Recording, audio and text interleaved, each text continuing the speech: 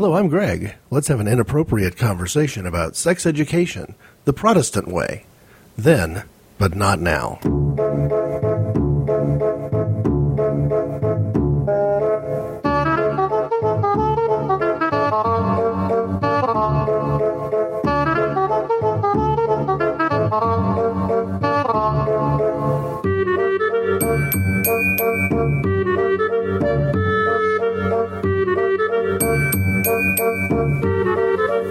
I want to start a conversation about sex education by using a quote from one of Dennis Miller's rants. Condoms don't make babies, people do. We'll get back to Dennis Miller in just a minute. My theory here is that knowledge is power, and I want to share how I received education about the birds and the bees back when I was just very young, and in the aftermath of the sexual revolution. Most of the big wave of changes in our society had come and gone by then, and the church had found an interesting way of dealing with it. It's not the same way the church chooses to deal with it today, by and large. My theory is this. It is very difficult to resist temptations that come from out of nowhere if you don't have the knowledge to know how to deal with them, if you don't know what you're getting, if you don't know what to expect. We'll talk about this later when it comes to the concepts of drugs. Drug use, drug abuse, resisting the temptation to use and abuse drugs really comes down to the idea that if you know what it is you're saying no to, you're going to be much more effective. See, being prepared and understanding consequences are really crucial ways of making good choices when the other options you're being presented with are truly tempting. When I was growing up, all the way back to age 10, we're talking end of elementary school, beginning of junior high school, kind of right in between there, the approach my parents used and the approach the church that I went to used was to provide sex education. So I'm going to describe a little bit of that sex education. And while I do it, I want you to ask yourself whether or not that conforms with the notions that you hear from the church today. Let's set perhaps the Roman Catholic Church aside because they do their own thing. But if you think of evangelical Protestant Christians, how do you think they would handle the question of sex education? And I only have to give you one hint to give you a sense of where the other extreme here is. The other extreme is abstinence-only education, or what First Lady Nancy Reagan once said, just say no. Okay, so what did sex education look like when I was growing up? It was a Friday night. I don't know whether it was 6 or 7 p.m., maybe somewhere in between. Call it 6:30. My parents brought me to the church where in our church fellowship hall, we had brought in guest speakers, along with facilitators from within our own congregation, to lead pretty much everybody in that 6th and 7th grade age group. So there was a lot of us. Not just the, 20 kids from our church, but perhaps even another 10 from elsewhere in the community or from nearby churches who wanted to participate. And we started that night with a 3-hour sort of, a little bit of team building sort of stuff, getting to know each other. We paired off into what would become our small groups for discussion.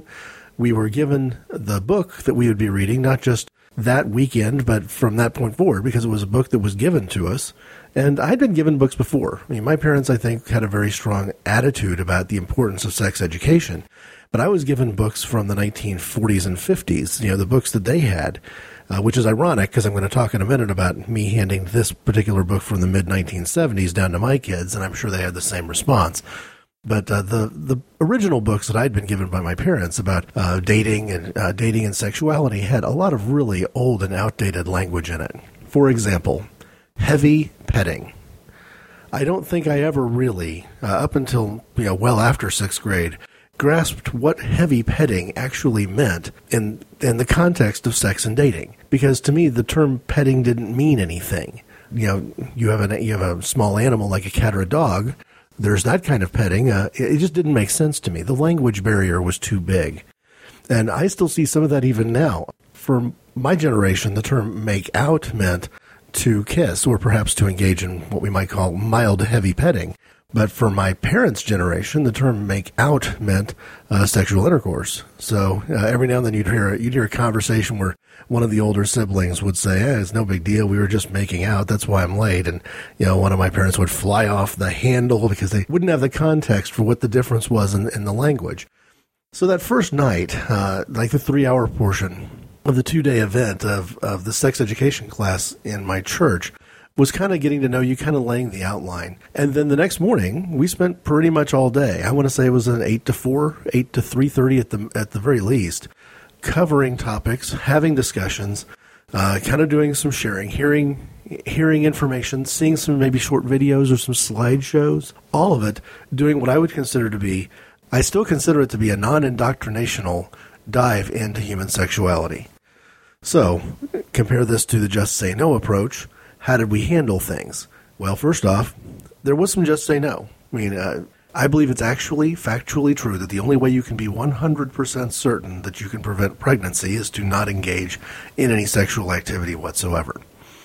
Beyond that, you're bringing on some element of what we might call risk if the harm or the danger you're trying to avoid is unwanted pregnancy. But we went much more than that. We hit every conceivable type of behavior, from holding hands, kissing, the response of certain people in society to public displays of affection. We hit manners, etiquette, but we also dove right into sexuality in all of its various forms. We talked about masturbation, we talked about oral sex, we talked about contraception, talked about homosexuality, talked about certain fetishes, didn't dive too deeply into that, but the concept was put up there, and the information was presented in a way that I found to be very helpful for many years to come. Now, as you may have guessed, if you haven't already seen, this episode is going to carry an explicit tag. And the reason this show is going to carry an explicit tag is two-part. First, I want to give myself permission to speak freely here. If maybe a slang term is a better way of describing one of the concepts I want to deal with, then I'm going to have to go there. But the second thing is I did get some commentary, some feedback from a friend and listener called Anthony, who said, hey, you mentioned the author the other day, and you talked about him having some very puerile humor, some very immature, childish, but X-rated humor. It's just wrong for you to talk about it and not share some. Well, this seems the perfect context then to say, hey, we're going to talk a little bit about a lot of things, including contraception, and I've got a little song by the author about contraception. We'll be sharing that before we get done today. But first, just to kind of diffuse some of the assumptions that people might make, because you've got a church, you've got a Protestant church, and a church that I would describe as at least being largely evangelical in its approach. A church where if I visited today, I think I would find a lot of very politically conservative people worshiping, and they're people that I knew years and years and years ago. So how can it be that in our current society, the outline I've already provided for you would be unthinkable today? If I walked into a church with a stack full of this books called, the book was called something like Everything You Wanted to Know About Sex But Were Afraid to Ask, it was called Love and Sex in Plain Language, and I believe it is still in print. My copy I handed to my daughter, or my son and daughter actually, but when I handed it to my daughter a few years ago, it effectively disappeared. So even though both children, I think, had a little bit of time with that particular book, I'm not sure either one of them really got through it cover to cover, and it's nowhere to be seen. It's somewhere, it's one of those things where it's probably somewhere in the house, and somewhere is a mystery today. So I don't have it, and I didn't want to pick up a new copy. It just seems silly, especially if I wanted to refer back to what I experienced when I was 10 years old, and I don't have that edition available to me. I could buy the 4th or 5th edition, but I can't buy that 1st or 2nd edition version. So I'm going to have to go from memory in terms of what the material was and how it was covered. I also will offer that some of the things that were covered in that 2-day session, that 2-day class, was beyond the scope of the book. The book covered things from one angle, and there were presentations that covered things from a different angle. And again, when you think about what our bias might be about Christian versions of sex education, especially since the Ronald Reagan era, you're going to be really surprised about how things went before the Ronald Reagan era. There were certain things communicated, like historically homosexuality has been viewed by the American Psychological Association as being some sort of a mental illness or a disease or some sort of an aberrant behavior. And in this 2-day session, what we were taught was that point of view is being largely discredited by the latest research, and that we don't have the answers exactly to say what homosexuality is or how it fits in with society, but that it is absolutely wrong to view it as some kind of a disease or to view it as some kind of a mental problem or, anything of that sort, that the latest research suggests that we need to have a different point of view. And then they took it from that end to say, you know what? Again, you're dealing with people who are 10, 11, 12 years old. If you've got a little brother who's playing with dolls, if you've got a little sister who's playing with, trucks, army men, and cars, that's not a big deal. First off, it doesn't mean that they're homosexual at all. And second, even if it does, there's probably nothing you can do about it, and it is certainly not some sort of, problem that needs medical or psychological intervention or drugs to solve. That's a huge distance from the same message that you might receive in churches today. And obviously, I'll confess, it's colored my worldview. It's left an impression on me. But I'm also going to be quick to say I haven't seen any research that disagreed with the perspective that was taught in church at that time. There also was a notion that, there are certain people who do engage in deviant behavior, and you've got to make a distinction between whether that behavior that's not, quote-unquote, normal or typical is problematic or not. So we were given, a very healthy reminder, because by this age we'd already been warned about pedophilia, pedophiles, what they are, what they do, how to avoid them, how to recognize danger when you see it. But we also were told, hey, there are also other kinds of, strange and interesting or different sexual attitudes that happen out there. Doesn't necessarily mean that it's wrong. And I don't know that the word consensual was ever used, but the concept of whether an activity was consensual or not was put before us, and that was as deeply as we went into the area of fetish. For me, the place that left the biggest impression was actually not what you might think. The two areas that I think I had the most questions about or I had the most interest in, one was masturbation and the other one was contraception. And by far, contraception occupied my thoughts for the longest, and I really left the biggest impression on me, I would say. Sexual intercourse, somewhere along the way in second or third grade, you hear enough naughty jokes, you figure out what that means. It wasn't really new information. And I'm not 100% sure that the slight dabbling into the concept of oral sex even registered with me. But I was curious, I guess is the way I would word it, because I wasn't sure I fully understood how masturbation worked from a gender perspective, because you figure out kind of how it works for a guy, even if you're, in the middle part of elementary school. What I didn't understand was how there's a compensatory concept that would work for women. And as embarrassing as it might seem, as embarrassing as it might sound, in a small group setting where there's 6 or 7 of you, and there's boys and girls in the mix, and there's adults in the mix, typically not your parents. I think we split up better than that. I was stuck with I had a question. And the bottom line is we were told, hey, we're getting together, we're spending these 2 days, we're doing something that is, very unusual for the church, but we're doing it because we want to make sure that you kids have the answers to your questions. Okay, I had a question, how in the world does a girl jack off? I don't get it. Doesn't make sense. Doesn't work for me. I've since figured that out. But at the time, it was a legitimate question. And answering those questions, I think, is extremely helpful because the dominant mentality anyway, at least in my neighborhood, in my community at the time, what my world would have been in terms of how big it was that if you don't answer these questions in the right environment, if parents don't provide the answers, if the church doesn't provide the answers, if the school doesn't at least help play its part, then the kids are going to find the answers with each other, and that might lead to some very bad, very unwanted consequences. The talk was, are you going to learn it in the schools or are you going to learn it in the streets? And my church, then as now, not necessarily a big fan of the school taking on the task of providing this sort of sexual education because the church may have been concerned that it wouldn't have had necessarily a good enough religious and moral foundation to it. But my church really understood, even back then, and I guess it's a blessing to me that we did go to that church back then, kind of got the notion, and it's a very Christian notion, that if you are unhappy with the darkness that is facing you, you have 2 choices. You can curse the darkness, or you can bring in the light. And for whatever reason, a lot of modern kind of Christian thinkers, neoconservative Christian thinkers, have really taken on the path of cursing the darkness. But there are some out there, like Michael Medved, like Hank Hanegraaff, who have joined what I would consider the call of my parents decades ago. Say it's a much better answer to bring in the light.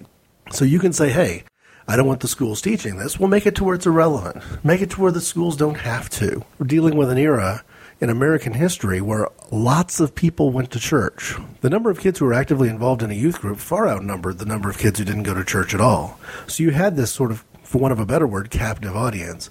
And my congregation said, hey, if we take on the obligation of providing the right kind of sex education, and by right kind I mean comprehensive, open, honest, not abstinence only, not even abstinence plus, but abstinence as a piece of the larger puzzle, then the schools won't get involved, or the schools won't feel they have to get involved, and we won't put the burden solely on parents who are oftentimes either embarrassed or ill-equipped Instead, we'll bring a group of parents together who can compensate for each other in areas where maybe the parent himself has a hang-up that would stop him from being able to answer his own children's questions. But the parent next to him would maybe not have that same hang-up, would be able to speak from experience or speak from their own education to where what they've been taught can then be passed on to the next generation. So that was kind of the idea. So here I am, 10-year-old kid, asking questions about how women do it from a masturbation perspective, and typical of me, truly being the icebreaker. Because at that point, most people are going to say, hey, if he can ask that question, then I can ask anything.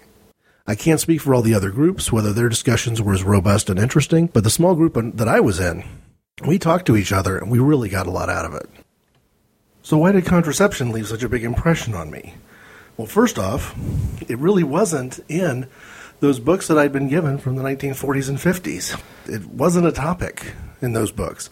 So I had not seen a lot of information in print so far.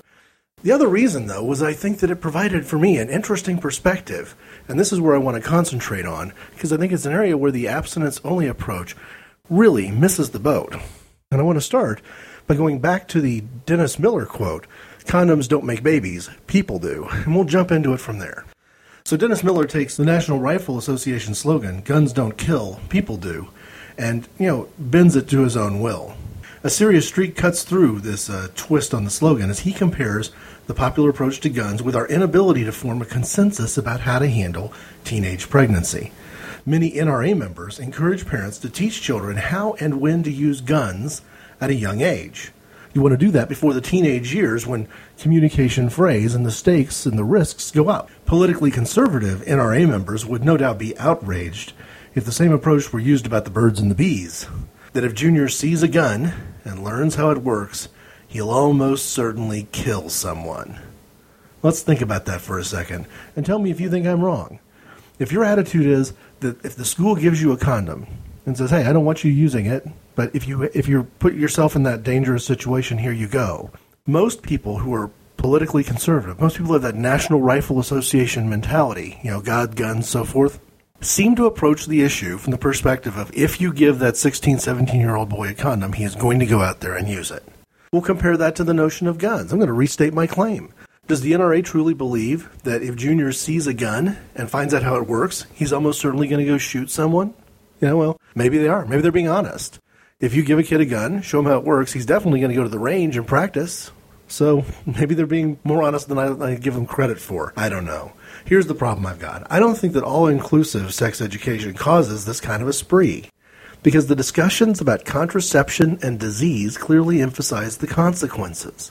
I didn't even mention disease. We probably spent a whole hour on sexually transmitted diseases. What is syphilis? What is gonorrhea? What's crabs? All that sort of stuff. And I'm sure probably the adults in the group thought, hey, if we really go into detail about STDs, that'll be a deterrent. That'll play into the abstinence side of the mix that we're trying to provide here. It was a pretty good claim against engaging in prostitution, involving yourself in those activities, because the STD section of this training material, this classroom material, was pretty impressive. But it was the contraceptive part that worked with me. And here's why. When society debates about whether, when, and how to answer questions that children ask at even younger ages, sex-related questions, we first should address another question to the adults. Do children learn right from wrong in only one way? Is because I said so a foolproof method of keeping our children away from dangerous behavior? I don't think so. Some children do learn by following commands, and abstinence-only education is all those kids will ever need to hear. Others, though, will only learn if adults show them the boundaries and establish the consequences for crossing those boundaries. One parent may tell her 3-year-old, do not play in the mud. Another may tell his, if you play in the mud, I'm going to put you in the bathtub instead of the swimming pool, and you won't be allowed to play outside for the rest of the day. I'm not saying that one of those parents is right and the other one is wrong.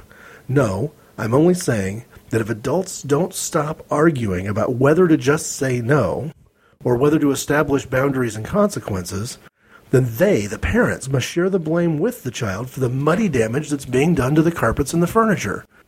It's easy to get people on both, the extreme right, extreme left, what have you, wings of our country, to point to issues like premarital sex, unwanted pregnancy, abortion, all those sort of things, and get uptight about it. When are we going to get them to stop arguing and do something about it? Well, way back when, my church did do something about it.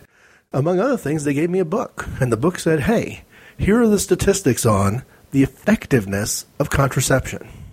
Now again, if you approach this from one perspective, from the abstinence-only perspective, you're going to have this idea in your head that, oh no, if you tell this person how a condom works, if you tell this girl how a diaphragm works, if you wander through what the birth control pill is and how it works, then they're just going to start going crazy. We got drunk monkeys everywhere, teenagers gone wild.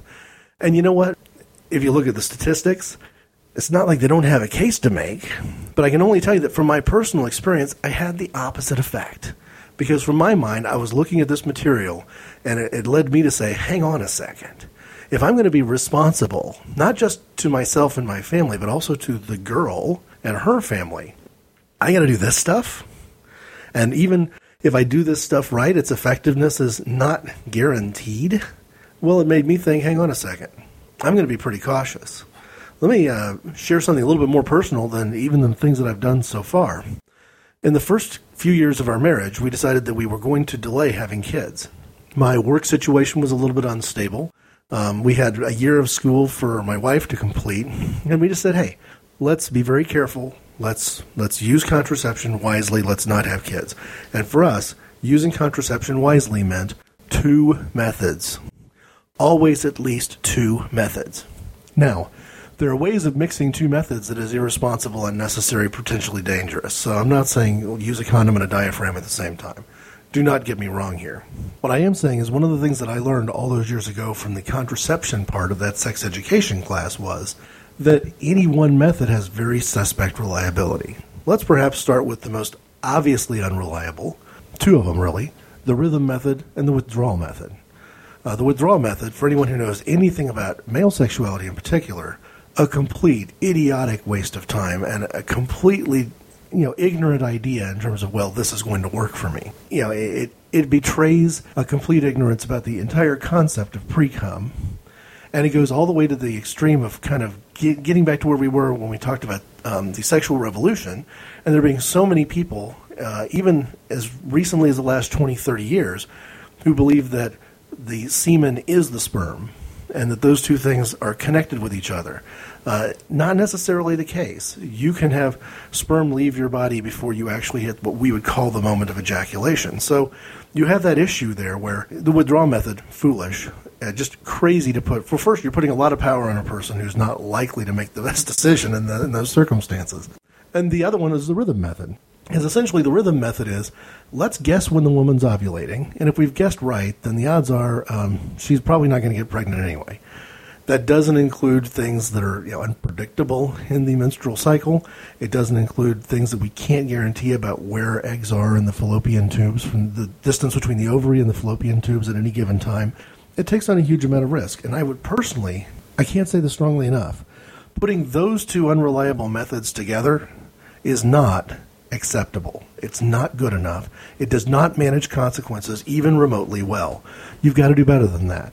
What we did, typically, was some combination of either condom, rhythm, pill, and obviously once you get the pill in there, you've got a completely different set of statistics in terms of your likelihood of success. But relying on combinations like rhythm method and withdrawal, completely irresponsible.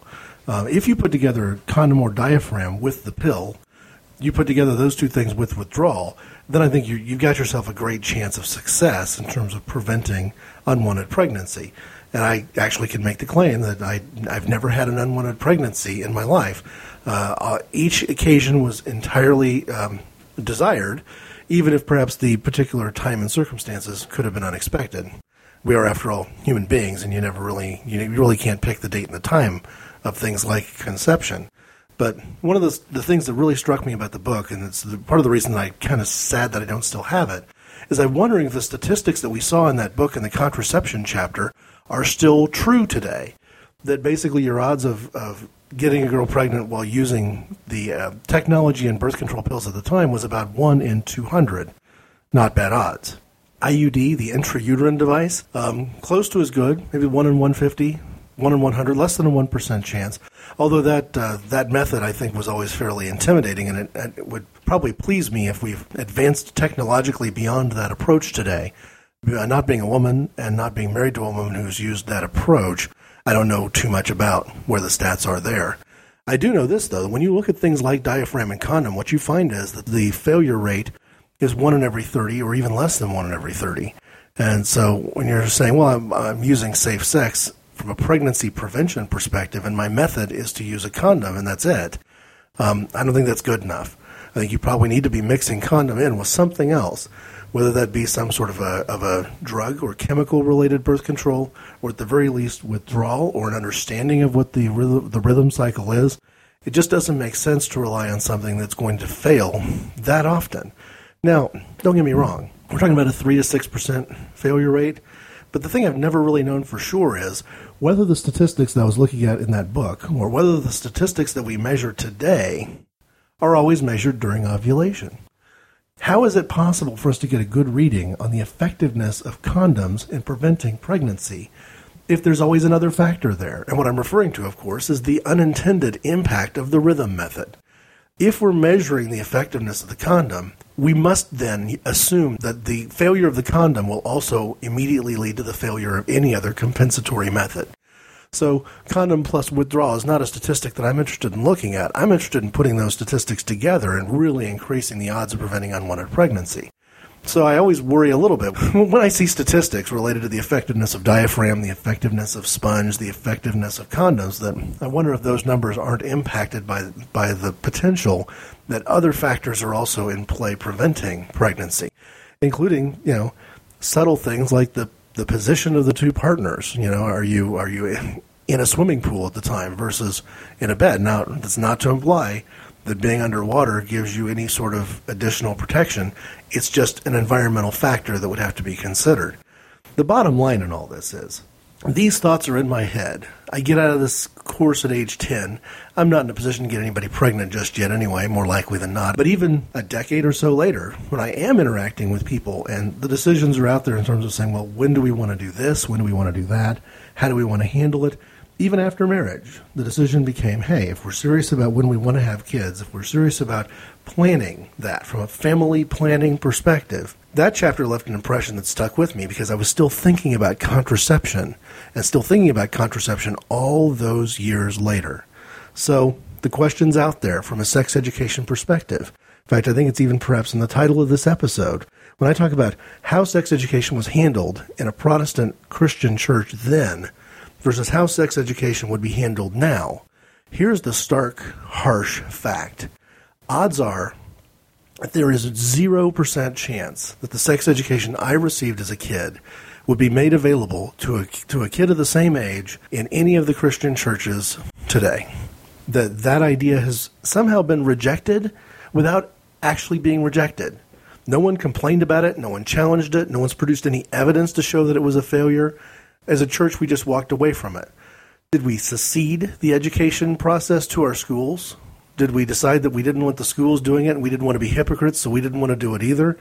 I'm not sure what happened, but I'm sure that we're worse off because of it. Because for every kid that you give a condom to, and like the kid with a gun who's going to go to the range and fire a few off, there's going to be other kids like me, kids like my wife, who hear those statistics, who understand the consequences, who have been given not just the information that could lead you to being sexually active, but the responsibilities and understanding of the consequences too. That those two things paired together is how you get responsible behavior. It goes back to that idea that I spoke of earlier, quoting author Os Guinness, bringing together freedom for and freedom from. So if you give a kid contraception, and the kid goes out and uses it, he may be acting from a freedom from consequences perspective, that he can now have sex with less worry about getting somebody pregnant unintentionally. But I took that same information and used a freedom for approach to it and said, okay, now I've got not only the freedom from the consequences, but I've got the understanding and the intelligence and the logic that tells me what I've got to do when the time is right, and not to play recklessly with this. This is serious stuff. Sexuality, in some cases, have led people into managing certain fetishes and predilections that society would reject. It also has sexually transmitted diseases attached to it if you're reckless and careless and engage in sex worker trades and things of that nature. And even in the best occasion, contraception is out there. So here in a minute, I want to bring out the author on the topic of contraception and actually perhaps sing a little song called Contraception, That's the Game We Play. But before I do that, I want to take a quick promotional break. And I want to do it with an observation. A couple of weeks ago, I had an explicit tag on an episode that had really no explicit material on it whatsoever. The problem was that I was going to quote a song, and the song was called Chicken Shit Conformist. And the word shit is one of the words that the U.S. Supreme Court has decided should not be public airwaves material. We've picked 7 to 10 words and decided those are dangerous for people to hear, and it's one of them. So you have to put an explicit tag on it. If they just named the song Chicken Feces Conformist, that would have been fine. I wouldn't have had to worry about it. But here's the funny thing about an explicit tag. It's kind of an in for a dime, in for a dollar idea. Once you put the tag on there and you say, okay, now I'm wearing the scarlet letter either way I go. What's to harm me from using a lot of explicit language? What's to stop me from using explicit language in a way that's completely inappropriate and totally off topic? Well, absolutely nothing. I've already got the tag on there. So when you're dealing with modern poetry and modern song lyrics, you're going to get a lot of people who really give themselves permission to speak freely. And one of the shows that I'd like to promote right now is a show called Fatal Interview.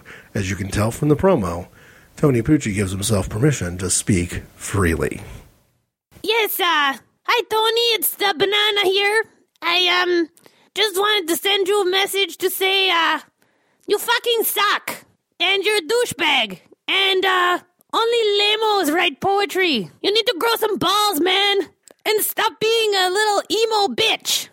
And all you fucking people who are listening to Fatal Interview, you fucking suck too. Fatal Interview is Tony Pucci's personal podcast. Please check it out at fatalinterview.com. Me. All right, here we go. Sung to the tune of Alouette, a French folk song. And at some point I'll talk more about French folk songs. I have no doubt that I've picked this melody because I actually do love the comptines. But here we go. Contraception. And it's a sing-along, so if you catch on to the chorus, feel free to join in from wherever you may be standing or sitting. Contraception, that's the game we play. Contraception, that's the game we play. First you take a rubber sock, then you put it on your cock. Pump her some, leaves no cum. Oh, contraception, that's the game we play. Contraception, that's the game we play. Make her take the little pills, ejaculate until she fills. She'll have no embryo. Oh, contraception, that's the game we play. Contraception, that's the game we play. If she'll get an IUD, screw her freely, then you'll see. It forbids, have no kids. Oh, contraception, that's the game we play. Contraception, that's the game we play. This is safer, I would say, but you don't go all the way. Eat her meat, then she'll beat. Oh, contraception, that's the game we play. Contraception, that's the game we play. That's just a hint of what the author is capable of. Hopefully it either makes Anthony happy, or it confirms my original thought that perhaps we shouldn't be singing any of the author's songs anytime soon.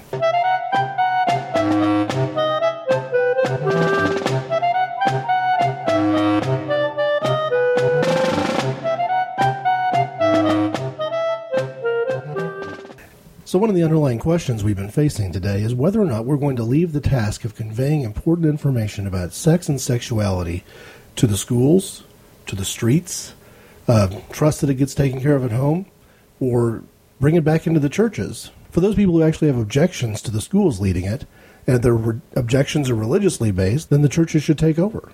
At least do their part, I would say. Because unfortunately, it seems to me that when you hear most of the religious conservative talk about protesting sex education in schools and being insistent upon abstinence only as an approach to programs, what those parents who feel that way are saying is, I'm not going to teach my kid because I think it's wrong. I don't want the schools teaching my kid because I think it's wrong. It's better for them to learn it on the street, on the third, fourth, and fifth date, from whoever, relying upon the morals of whoever my kid happens to be dating at the time. And to me, that's profoundly irresponsible. Our different drummer this week would agree with me. His name is Dr. Alex Comfort. Dr. Comfort wrote what still may be the seminal text for everyday people on the topic of sex. The joy of sex, and I personally would include more joy of sex, could be viewed as the driver of the sexual revolution in a really negative way. But I don't think so. I don't think that's accurate at all. Again, knowledge is power. These books created dialogue as much as anything else. Talk about different things in sexual practice. It was the rest of the fetish chapter from that book that I was shown when I was 10 years old that also went more deeply and more credibly into the interpersonal relationships, the impact of things that you do on your marital relationship or on your casual relationships, because after all, this was the 70s. So the books created dialogue, and in that regard, despite Dr. Comfort's own misgivings, they're probably among the greatest results, the greatest remaining fruits of the sexual revolution. I mentioned Dr. Comfort having misgivings. What does that mean? Who is Alex Comfort? Alex Comfort was a doctor. He's a physician, born in England, doing much of his life's work in London. He was also a professional gerontologist, but an anarchist, a conscientious objector, somebody who was a pacifist with a strong anti-nuclear perspective. He had that same sense that poet William Carlos Williams expressed in his poem, The Orchestra. Say to them, man has survived hitherto because he was too ignorant to know how to realize his wishes. Now that he can realize them, he must either change them or perish. Like Williams, Alex Comfort had a sense that our nuclear ambitions had brought us to the point where we were a single disagreement between nations away from planet-wide annihilation.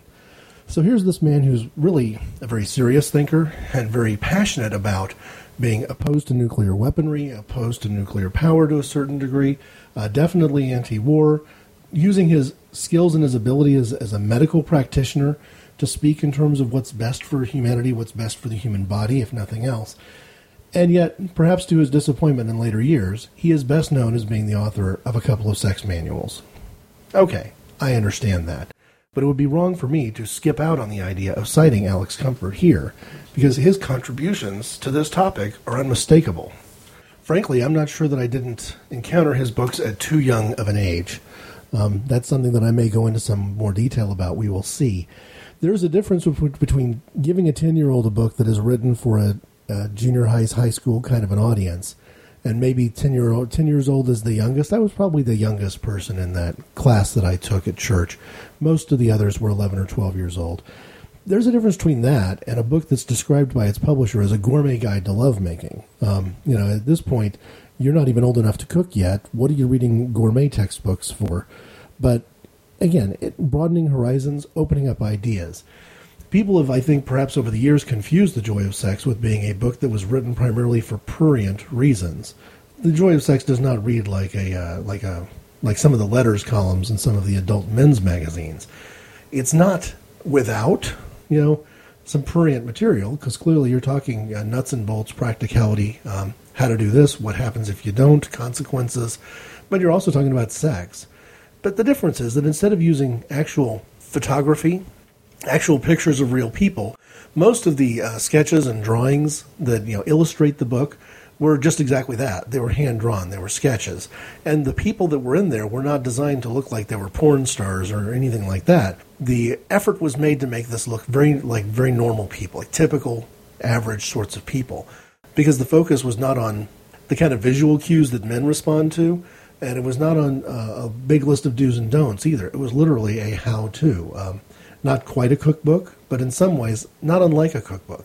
So I remember seeing the Joy of Sex book, or books, at some point in time, still probably junior high, early high school, again, maybe younger than I was going to be able to leverage the material, because it was all written from the perspective of you being in some kind of, more likely than not, being in some kind of committed relationship, where it makes sense to explore the full depth of what it means to have wet clothing on, what it means to practice different forms of delayed satisfaction and denial, role-playing, all that other sort of stuff. It's filled with all those ideas. And again, a lot of those ideas are not going to be able to be leveraged for, in my case, for years. But again, certain things from the material that I read there did stick with me. And once again, you've got an author who's writing from the perspective of saying, hey, you know what? If you have a wet dream about something, that doesn't mean that the object of the dream, that the subject matter in the dream is some sort of an indication of who it is you really are subconsciously and inside.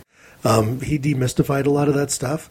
On the other hand, there's a section in one of the books in particular on the concept that he referred to as slow masturbation that has stuck with me in my mind and percolated around for all of these years and led me to draw a few conclusions that I'm not ready to share in this program. But, at some point when we hit the topic of sex again, and we hit sex from the perspective of an individual sexual act, there's a pretty good chance that it might mix in some of the concepts from there.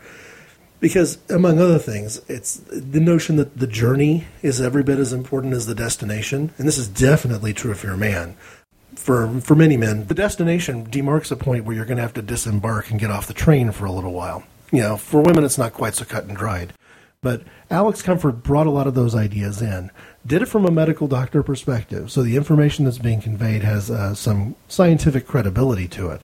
And although he was willing to talk about do's and don'ts in terms of what's best for the human body, what's good for the human body, what's bad for the human body, and how far into the bad for the body can you go before you're going to begin to have serious problems, he wasn't putting up a moral list in terms of saying, this is the bad stuff, this is the good stuff. He was literally taking a scientific approach to it, and doing so, I think, probably with the assumption that from a moral perspective, his readers could be, or perhaps should be, people who'd already addressed those issues.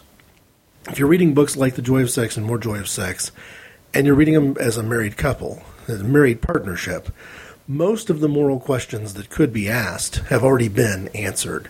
If you eliminate things like bringing other people into your relationship, if you say, no, this is the two of us and we're together, there's almost nothing in those books that falls within the realm of things that are offered up as ideas that should be eliminated.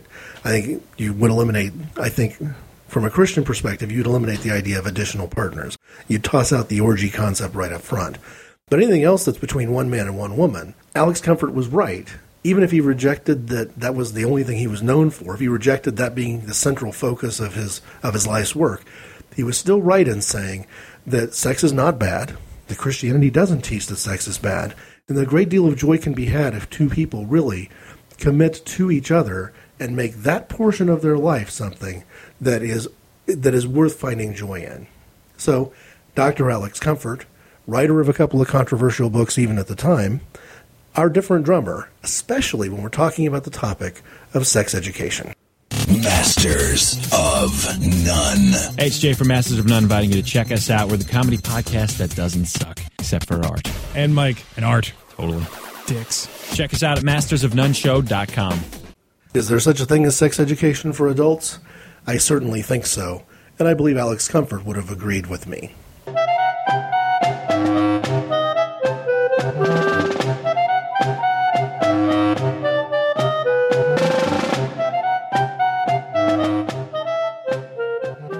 Okay, so I promised a deeper dive into sexuality at some point, and I think I've probably accomplished that about as fully as I need to for now. If you have some comment to make about this particular inappropriate conversation, I can be reached at ic_greg@hotmail.com, and the website is inappropriateconversations.podbean.com. No wwws there. Thanks for listening.